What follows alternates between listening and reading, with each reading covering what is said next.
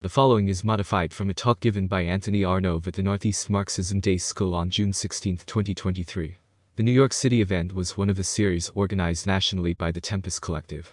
The talk kicked off a discussion based on a series of readings with the theme Socialism from Below. As the visions of a socialist future among the newest generation of radicals continue to be dominated by the illusions of social democracy and the delusions of Stalinism, this remains an issue of ongoing relevance. Socialism from Below. In considering what we mean by socialism from below, I want to start with an important insight from Volume 1 of Hal Draper's critical Karl Marx's theory of revolution. Quote, "What goes by the name of Marxism nowadays, like as not, has little to do with Marx's views, in general or on any particular subject. We don't have to look far to see examples of people who call themselves socialists and Marxists, who have a fundamentally different conception of what that means from the understanding that guides our political practice at Tempest. And that's why we cannot just say, we are all socialists, what's the big deal? But need, as Draper suggests, to be clear about what we mean by socialism. We need to be able to say why we feel socialism from below is the hope for revolutionary transformation of society, not this or that version of socialism from above. So, I'd like to make a few arguments about what I think this means practically. The first is that socialism from below is a revolutionary political standpoint. If you want a definition of revolution, you can do much better than the description offered by Leon Trotsky in his magisterial account of the Russian Revolution. Quote, "The most indubitable feature of a revolution is the direct interference of the masses in historical events. In ordinary times the state, be it monarchical or democratic, elevates itself above the nation, and history is made by specialists in that line of business kings, ministers, bureaucrats, parliamentarians, journalists.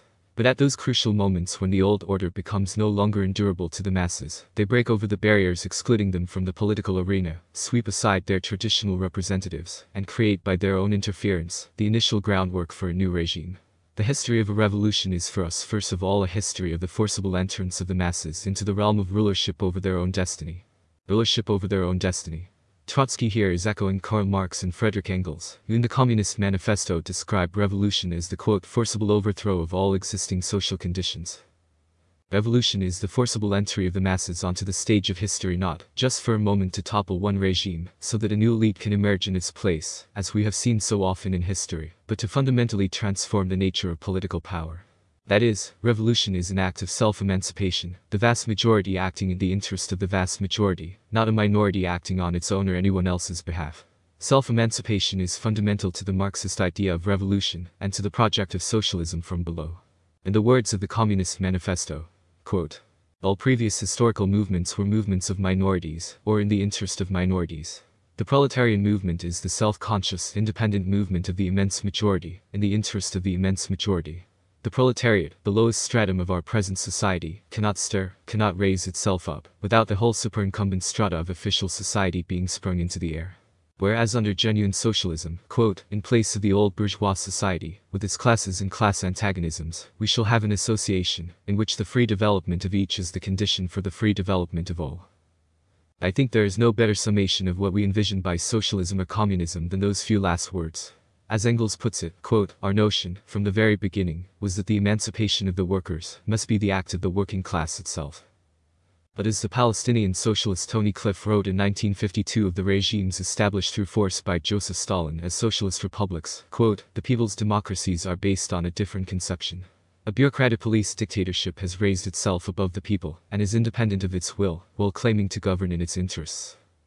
For those who follow Stalin's model, socialism no longer means workers' power, but nationalized property, even though the equation state ownership equals socialism, is a complete departure from the Marxist tradition. The same is true of various models of social democracy. As Draper notes in his essay Socialism from Below, speaking of the connection between Stalinism and social democracy, quote, "The two self-styled socialisms are very different, but they have more in common than they think, in that both focus on control of the state, and making changes from above to bring about socialism." As Draper rhetorically asks, quote, "The state owns the means of production, but who owns the state? Certainly not the mass of workers, who are exploited, unfree, and alienated from all levels of social and political control." Again, this is certainly not how Marx or Engels saw the matter. This is why Marx spoke of smashing the state and the withering away of the state. In Anti-Düring, Engels wrote that if statification equals socialism, then Napoleon and Metternich are to be counted among the founders of socialism for nationalizing tobacco production. The key to understanding a society is not the abstract form of property, but the actual class relations defining the social relations of production. Another key element of socialism from below is its understanding of revolutionary agency. The French socialist Michael Lowy notes, quote, Marx cut the Gordian knot of the philosophy of his age by declaring that change in circumstances and transformation of consciousness coincide in revolutionary praxis. From this idea flows, rigorously and coherently, Marx's new conception of revolution. Only through their own experience, in the course of their own revolutionary praxis, can the exploited and the oppressed shatter the external circumstances that enslave them, capital and the state, as well as shatter their formerly mystified consciousness. In other words, no true emancipation exists apart from self-emancipation. From this point of view, the famous slogan of the founding manifesto of the International Workingmen's Association, the emancipation of the working class, will be the task of the working class itself, sums up, with laconic conciseness, the innermost core of Marxist political thought. As self-liberating praxis, revolution is simultaneously a radical change in economic, social and political structures, and the realization, by the victims of the system, of their true interests, the discovery of new, radical and libertarian ideas, aspirations and values. Within this conceptual framework of revolution, which is of course tied not only to the seizure of power, but to an entire uninterrupted historic period of transformation as well, there is no room, from the standpoint of the argument itself, for any supreme savior, neither Caesar nor tribune. Marx's philosophy of praxis is intrinsically hostile to all authoritarianism, substitutionism or totalitarianism. Of all the manipulations, deformations and falsifications that Marxism has endured, undoubtedly the worst were produced courtesy of Stalinist bureaucratic Caesarism, which was no theoretical deviation, but a monstrous system of monopoly power wielded by a parasitic state. For Marx, contradiction and human agency are central to understanding and transforming the world. Thus, as the preface to the 18th Brumaire of Louis Bonaparte, Marx stresses. Joseph Proudhon, for his part, seeks to represent the coup d'état as a result of an antecedent historical development. Unnoticeably, however, his historical construction of the coup d'état becomes a historical apologia for its hero. Thus he falls into the error of our so-called objective historians. I, on the contrary, demonstrate how the class struggle in France created circumstances and relationships that made it possible for a grotesque mediocrity to play a hero's part. The starting point of Marx's approach to history is the centrality of class struggle, that is, subjective and contingent human agency. And as Stuart Hull reminds us in his essay for Marxism Without Guarantees, there is certainly nothing automatic or inevitable about socialism emerging from capitalism. Our situation is best described by Rosa Luxemburg: either we can have socialism, which must be actively struggled for, or we will have barbarism. But what Marx struggled with throughout his life and what we as socialists today confront is a very practical question. How do we build a new society, a classless society, from the existing conditions presented by capitalism? It is not that Marx and Engels were the first people to ask this question. The dominant tradition of socialist politics before them was elitist. It believed that socialism would either come about through the action of a small group of enlightened intellectuals who would carry out a revolution on behalf of the oppressed, or it held that socialism would be achieved through a gradual process of enlightenment and betterment until people, including owners of factories, landowners, and politicians, would voluntarily choose socialism. As Marx put it in the Communist Manifesto, the proletariat, then still in its infancy, offered these early socialists the spectacle of a class without any historical initiative or any independent political movement. It was perhaps to be pitied, but it was certainly not seen as a revolutionary class. Marx's approach was fundamentally different. What we see if we examine Marx's life, his practical involvement in political struggles, and his commitment to the self-emancipation of the working class, is that, at every stage, the development of his thought is shaped by the concrete problems thrown up by the international workers' movement.